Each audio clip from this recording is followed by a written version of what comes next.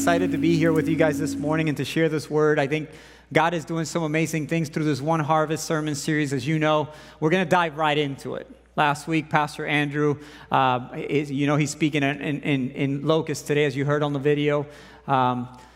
But last week, he kicked things off with this message titled Sow, and he talked about the importance of where we put our trust in our money and how that could be difficult for some people, especially nowadays in the church where the topic of money comes up and everybody already like cringes, like, oh no, not my wallet, But he broke that down in the importance of what that is. And today's sermon is going to be titled Serve. We're going to be talking about serving. And here's the idea. We've come to the conclusion that in a lot of times when we're looking at our church life, we say, well, if I give financially, then I don't have to serve physically as much because I'm busy working. Or maybe if I can't give financially, then I'll work a little harder to make up for what I don't do financially. And frankly, the truth of that is that we're called to do both. Our call as believers is to both give financially and to serve in the kingdom of God in one way or the other. Now, the idea was never do one or the other. It has always been to serve and to give and to be part of it all. Because part of our service is our giving. However, in the church, we've drawn this line that somehow we've told ourselves that there could be a line drawn between the people who work really hard and work those tough hours and, they really can't because they're doing a job. And you may be sitting here and saying, I don't agree, and I agree. You shouldn't agree with that. But there is this weird unwritten rule that we put in place that just says these people can do it, these people can't, and so on and so on. And I get it. It's difficult trusting the church with your money. But what is more difficult is that giving others access to something that is so valuable to us like money, I think it even gets worse when we talk about our time in serving. A lot of us will sit here today and say, Moises, I can't make more of this time. I can't go buy more. I can't go lease more time. What I got is what I got. It is the most valuable thing all of us here in the room have. After Jesus and God and all those things, right? But it is one of those things that is extremely valuable to us. And it's so hard to even hear the word serving without hearing that paired up with the word time. So we have this PTSD. Hey, you want to do something for the church? No. We're no, I can't. You don't even think of the reason why you can't. You just know you can't do it. You don't even know why. But hey, you want to do something? You want to serve in this ministry? I can't. Why? I don't know. I just know I can't. And we have this tendency. But can I tell you this morning that it is not that simple? All of us are called to this. The scripture is full of verses that talk about our responsibility to serve God and other people. To the point where it uses Jesus as our example. Saying, hey, you're too busy. You don't have enough time. You can't. Well, watch this. Matthew 20:28 says, for even the Son of Man came not to be served, but to serve others and to give his life as a ransom for many. So when it comes to serving, no one is exempt. We all must come to the understanding that God is not asking us to do too much. Instead, he is calling us to partake in a purpose-filled future. Look at the person next to you, and I know this is something people used to do, but you guys aren't saying anything to me, so I'm going to make you interact with one another. If you have your spouse next to you, you're going to love this part. All right? You're going to look at that person in the eyes, lock eyes with them right now. Well, it fits weird, don't do it, but. And say to that person, it's not him, it's you. Some spouses have been waiting all week to say that, It's it's you. You may be looking at me saying, Moises, but you don't understand. I really, really, really don't have any time. I don't have time. And I like the way a pastor puts it. He says, you have time for what you choose to have time for. The basis of that idea is that we all start our day with 24 hours in it. Am I right? You woke up and you had the same 24 hours I did. I don't get 32 and you get 24. No, we all start our day with 24 hours. How we spent those 24 hours is by making one decision after the next and after the next. So you're using your time for something. Now, with show of hands, show me who likes to be busy all the time. There's a few out there, you know. What if I told you that the solution to your problem is not more time? I've come to the idea that somehow we have become addicted to being busy. You don't see it this way, but we literally are professional time slot fillers. That's why cell phones have become so popular. Because even if you're watching TV, okay, and you got your cell phone next to you, when the commercial comes up, what do? Pumps, time slot, fill it, right?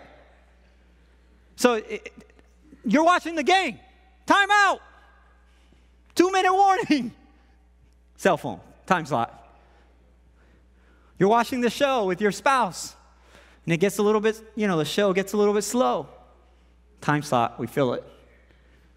We become professional fillers of time. We're addicted to being busy. It has become almost impossible for us to get away from this busy mindset.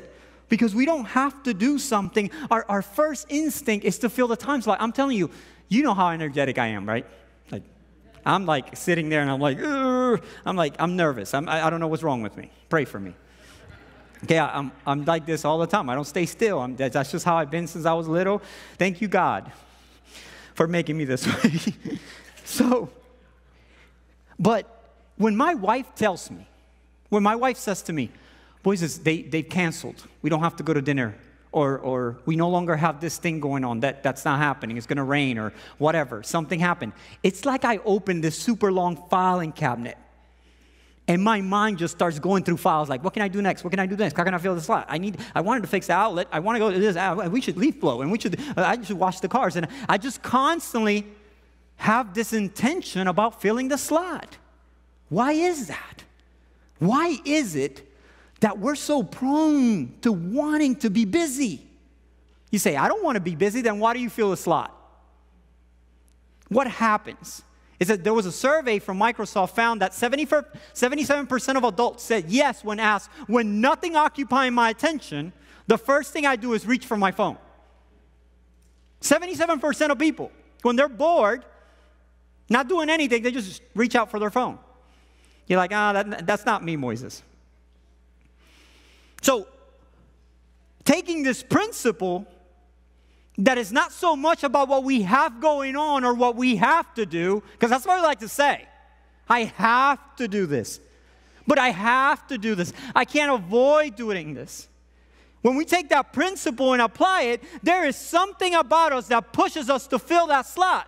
And changing that is more challenging than we think. One of the things that I've grown to admire about my parents is that they're cool. They're like, at first, when I was younger, okay, and my parents didn't want to do something, and we're out on vacation, I was like, oh, this is so lame. We should go out, walk, get tired. 2 weeks ago, I go to the mountains with my parents, and I must be getting old, because I'm eating it up, man. I'm loving it. My dad's like, I'm not going. I'm going to stay right here. And I'm like, that's weird, but I love it. I came back home. You know how you say you need a vacation from your vacation? This wasn't the case. I was rested. I loved it. And my dad makes time for those things that he wants to make time for, those things that matter most.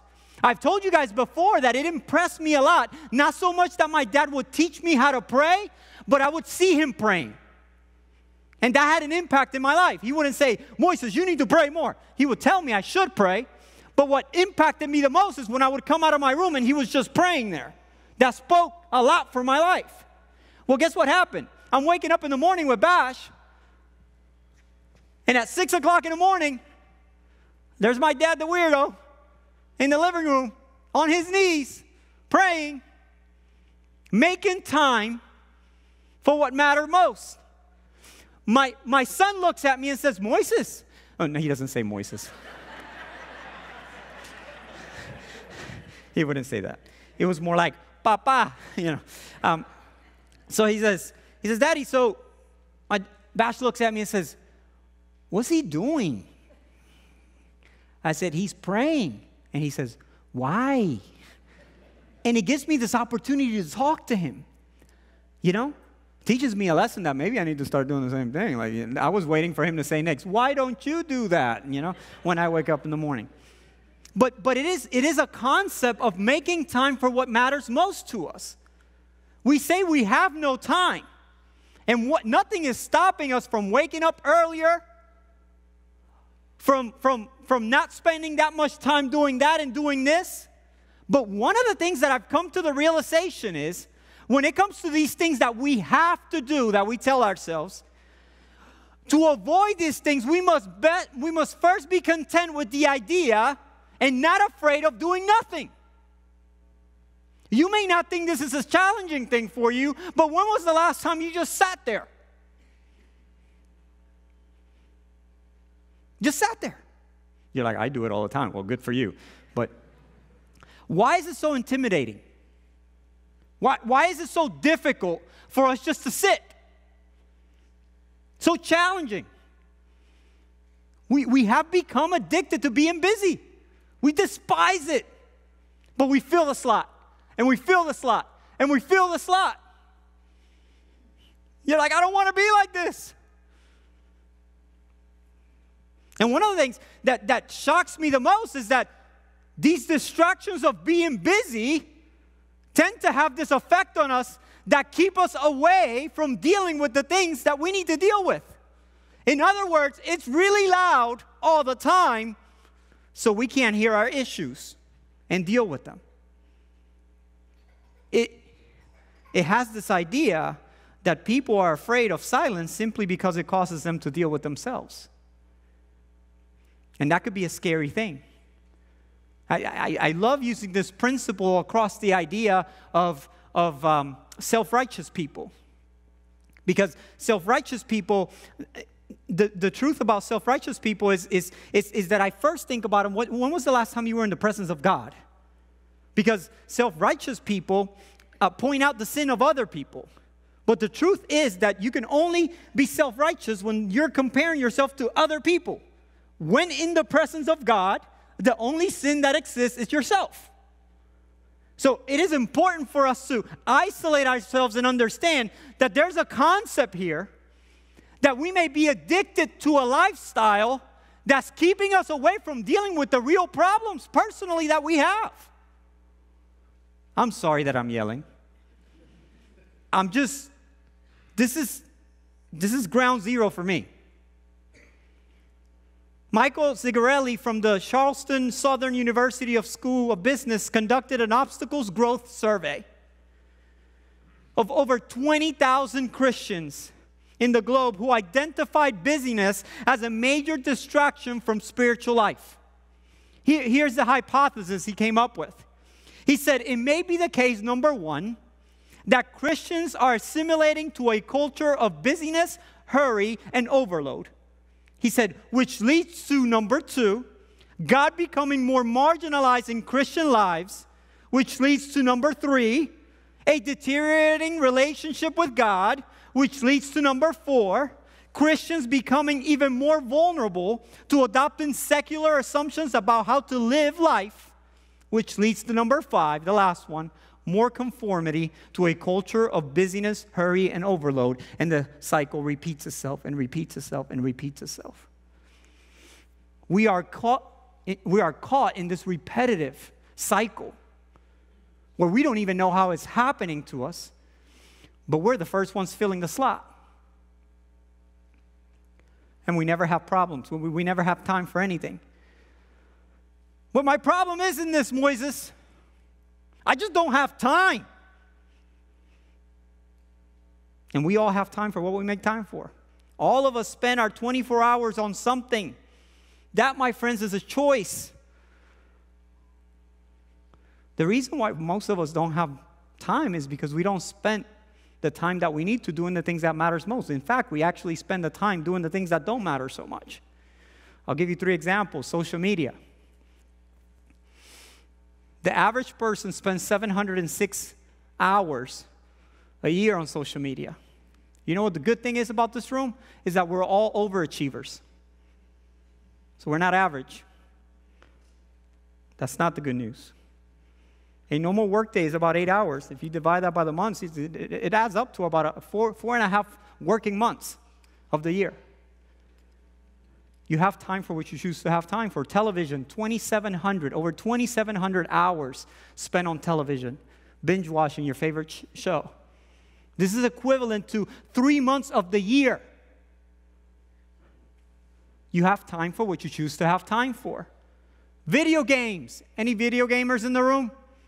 Yep, there's the hands. I'm one of them. I like video games a lot. Why is it that men like video games so much and women don't? We'll talk about that another day.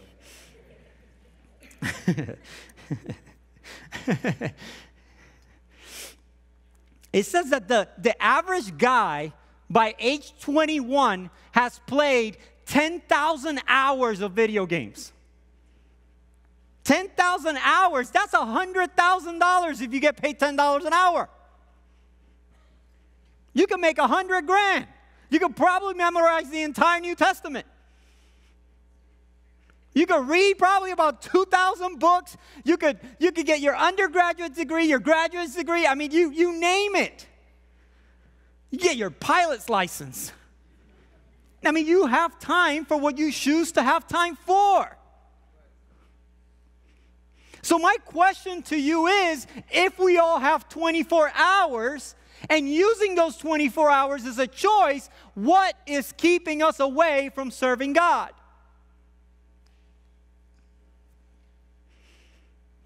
The sad news about all this is that we're all sitting here today, and there's still some of you thinking after all these things, and there's more to come. You're telling yourself, after all the explanations, Moises, you don't understand.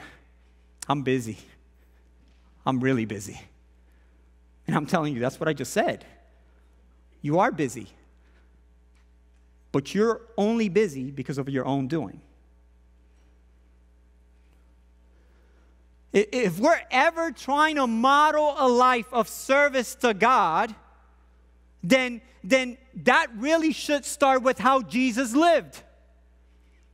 You may think you were busy, you got too much going on, but when trying to determine what the ideal life would look like for us, taking this platform of Jesus and building around it breaks down this way. He did ministry for 3 years.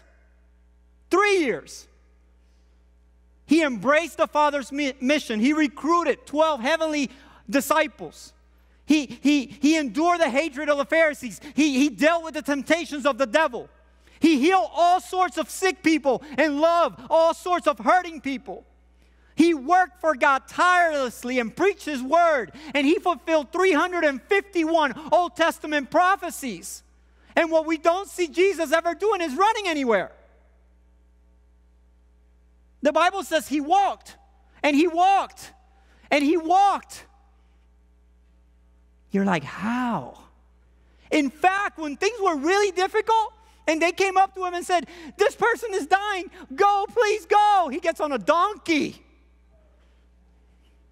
You know that wasn't fast. But there's this sense that we tell ourselves that my circumstances and what I have going on needs me to go this fast. It needs me to push this fast. And we forget that we're not only to believe the way Jesus believed, but also to live as He lived. He did so many things in 33 years of His life where He was called to save a world and be perfect. His mission didn't start till he was 30, and then when he was 30, he was commissioned and baptized to start the work of God. He rested in between times, walked, was able to do it right before God, and was more productive than you and I have ever been. But somehow we have found a way. It is so important for us to grasp this, right? We may be thinking you're doing so much in life, and you're like, Moises, but I'm checking things off the list left and right. You don't understand. In 5 years, come and see me. But the reality is, when we value those things, we're probably hardly doing anything. I'm not knocking on what you're doing. I'm just coming after the idea that you're always busy and you never have time for anything.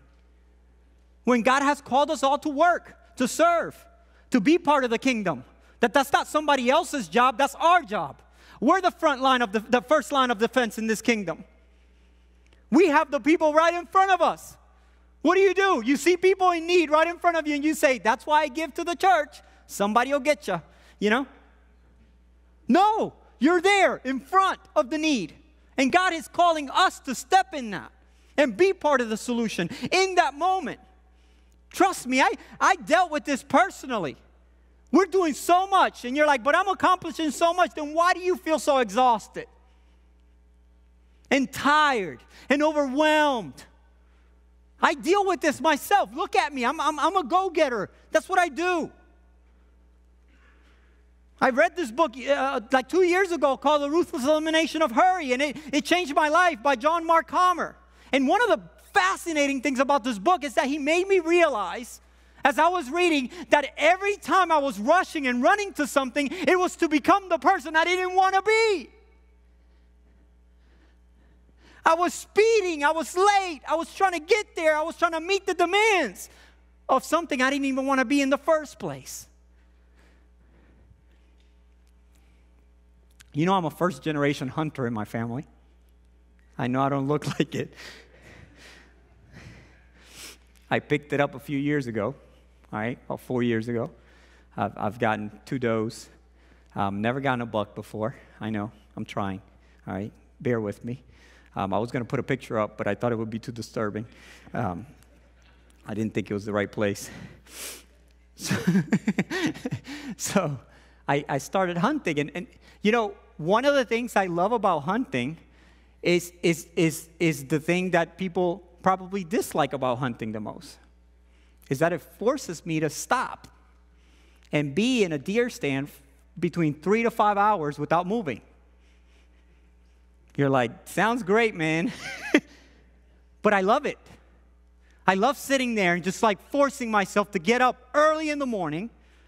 Got to be there before sunrise. Sit there, it's cold. I don't fall asleep sitting. You're not going to catch me like snoring in the field. No. I literally have to sit there and I just look. You can look at your phone, but you're going to miss the action, if any. The other day I sat there for 5 hours. And nothing happened. I think a deer smelled me because I could hear him behind me. Right? One of the first times I went hunting, what I would do is, listen, this is a learning process for me. I would get home and wash my clothes. Like, I thought, I'm stinky, I got to wash my clothes, put it back on. I shower in the morning before I go. I do my whole process. I got out of my truck, and I was hunting with a buddy of mine, and he said, bro, whoa. Downy boy. And he starts spraying me with deer pee.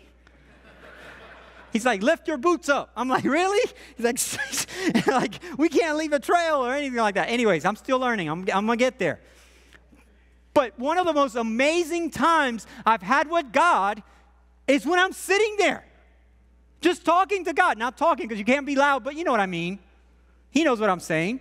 I'm sitting there just 3-5 hours. It doesn't matter what happens at that moment. I have to stay there and have that moment with God. You'll be surprised the amount of productivity you'll get by just giving God a little bit of your alone time. We think that our lives surrounds about what we do and how. Just give God some time. And I may be getting ahead of myself here. Sorry, I'm yelling. I'm just, So look at your life this morning and ask yourself, why am I doing what I'm doing? What's the end game? Why am I running there? What am I rushing to? So I wake up early in the morning and go at it. What are you going after? What's the end game? What's the purpose to that rush, to that busyness? Is the idea that someday you'll end up retiring, settling down? But it's just not the time yet. We got to get these things done. In Luke chapter 10, we see a story of two sisters, Martha and Mary, and it's utilized a lot when it comes to comparing this kind of concept of busyness. Jesus enters a village. Martha comes in, brings Jesus over to his home. Then Mary just falls to his feet to listen to his teaching. And the Bible says, while Martha was distracted with much serving.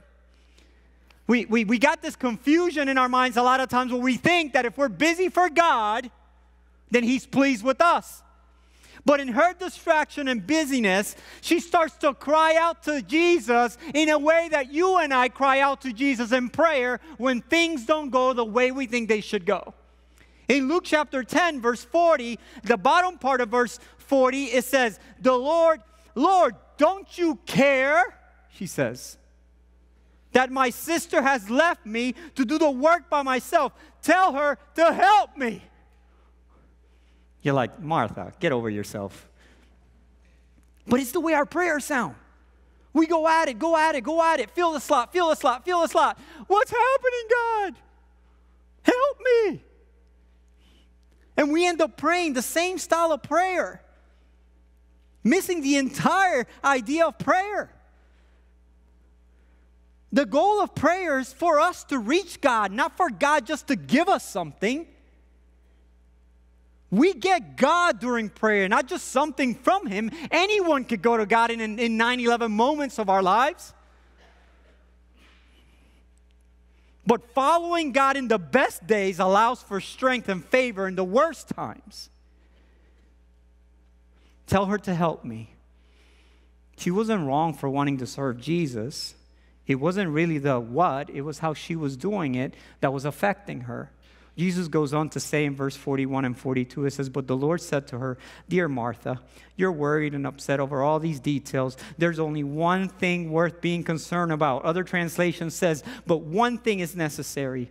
Mary has discovered it, and it will not be taken away from her." Service to God is encouraged and essential.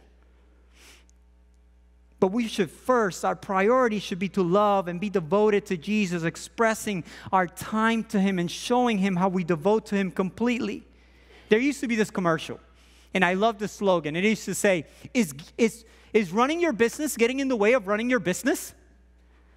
And I thought it so fitting, because it was a business owner that would do these outlier things that would keep him away from doing the things a business owner should do to truly make an effect in his business. It's the same is true for us as believers. We take on the task to doing something and being efficient at something and being part of something, and in the process of working for God, we miss out on the Lord's presence. So it's like running our business is getting in the way of running our business. We're missing out. And we wonder why we're not as effective as we used to be. And we wonder why we're not as passionate as we used to be. You say, "Well, Moises, what do I need to do? How do I fix this?" I get it. I'm horrible. No, I'm just kidding. I think it all starts not by getting better calendars and buying a new planner and being more efficient. It doesn't start by quitting everything either or deconstructing your faith. It starts by surrendering to Him. It starts by really saying, "God, I don't know, but here you go. Here's all of it." It's difficult because when we say the word surrender, it's a word that is typically used in a negative sense. It's what people do when they can't fight anymore. It's what people do when they've been overcome by battle. It's what criminals do when they surrender to authorities. It's not something that is very popular in the culture today. Because today it's all about winning. Never give up. Be all you can be.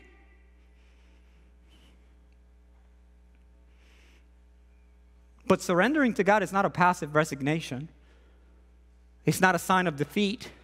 It's not an excuse for laziness. No. Surrendering to God is not accepting the status quo.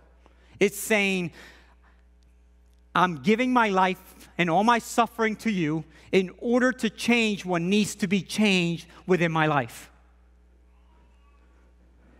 Listen, you don't have to listen to me. But the truth is that you will surrender to something or someone, whether you like it or not. If not God, you're going to end up surrendering to the opinions of other people, to the expectations of other people, to money, to resentment, to fear, to pride, to lust, to ego, sorry. It's the Spanish in me. And I want to tell you, you're free to choose what you surrender to, but we're not free from the consequences of that choice. Surrendering to God is not the best way to live. It's the only way to live.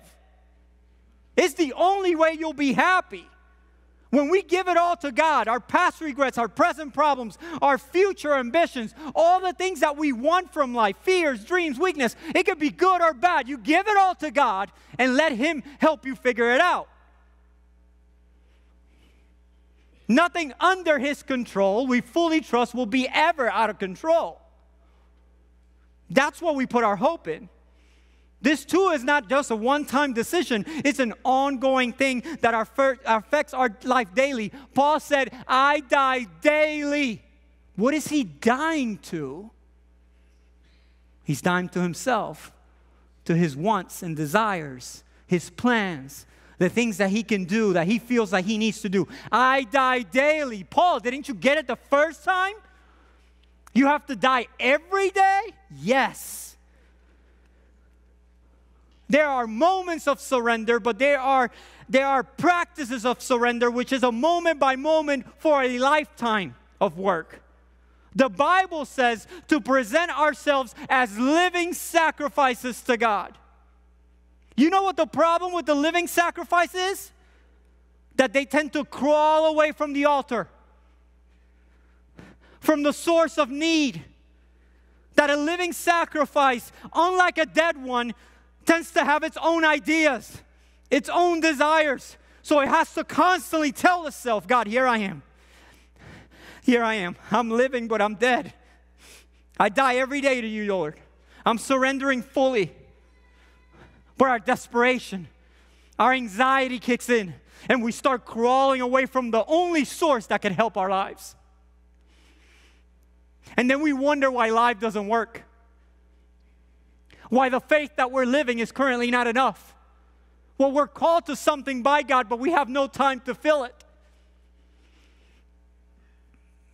You want your life to get out of this chaos, start by surrendering to God. Start by surrendering to God. God called me to leave the school I was going to just go into Bible seminary. I didn't want to do that, but I surrendered to Him and did it and watched it all play out. You have these decision moments in life that require you to make a little bit of sacrifice for the one who's made the ultimate sacrifice to accomplish things that we can never even imagine we would accomplish. It says it like this, and this is not a word-by-word translation, but, oh, I got to hurry up. Sorry, guys. You should have gave me a signal like, bro. This is the Message translation. It's more like a commentary, but it starts off like a commercial, really, to be honest. All right? Matthew 11:28-30. It says, are you tired? It's like one of those commercials you watch on TV for some pill or something. Are you tired, worn out, burnt out on religion? Come to me. Get away with me and you'll recover your life. I'll show you how to take real rest. Amen to that, right? Real rest? I don't know, I want it. Walk with me and work with me. Watch how I do it. Learn the unforced rhythms of grace. Hear this out. I won't lay anything heavy or ill-fitting on you. Keep company with me and you'll learn to live freely and lightly. If your life doesn't feel this way, then you're not living it with Him. If the things that you're doing on a day-to-day basis don't feel like this, then we're missing something. All I'm asking you to do this today is to not sign up to some opportunity to feed the homeless tomorrow. I'm asking you to surrender your life to God and watch Him lead you in the path of peace, of rest, and complete fulfillment of your call. That's what it takes. It's not the new 10 ways to figure out your life or 5 steps to get to success. No. It's saying, God, here is everything.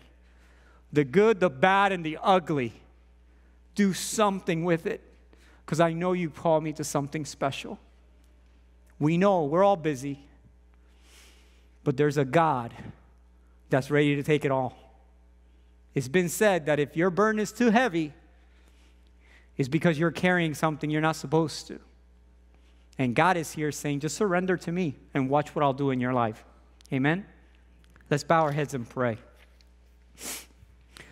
Heavenly Father, Lord, we thank you. You give us this responsibility, Lord, that all we have to do is just surrender to you. God, help us not to be prideful, not to come against the things you want to do, but to die daily to the desires that may be drifting us away from the purpose and the plan that you have for our lives. Work inside all of us. You have called us all to serve you in one way or another, Lord. Let us be the servants that you've called us to be. You gave us this example of Jesus, who's such an overwhelming example. But God, right now, I pray that you would work in the hearts all over this room, that you would bring conviction to the dormant talents in the room and bring life to this group of people so that we can make an impact on your kingdom as we move forward. God, we want to do your will. So we surrender this afternoon, Lord, believing that what you have in store for us is better than what we want for ourselves. Thank you, God, for being so good and even considering us in the plans that you have. We love you and we thank you, and we pray all this in your name. Amen. Amen. Give God thanks this morning. Come on.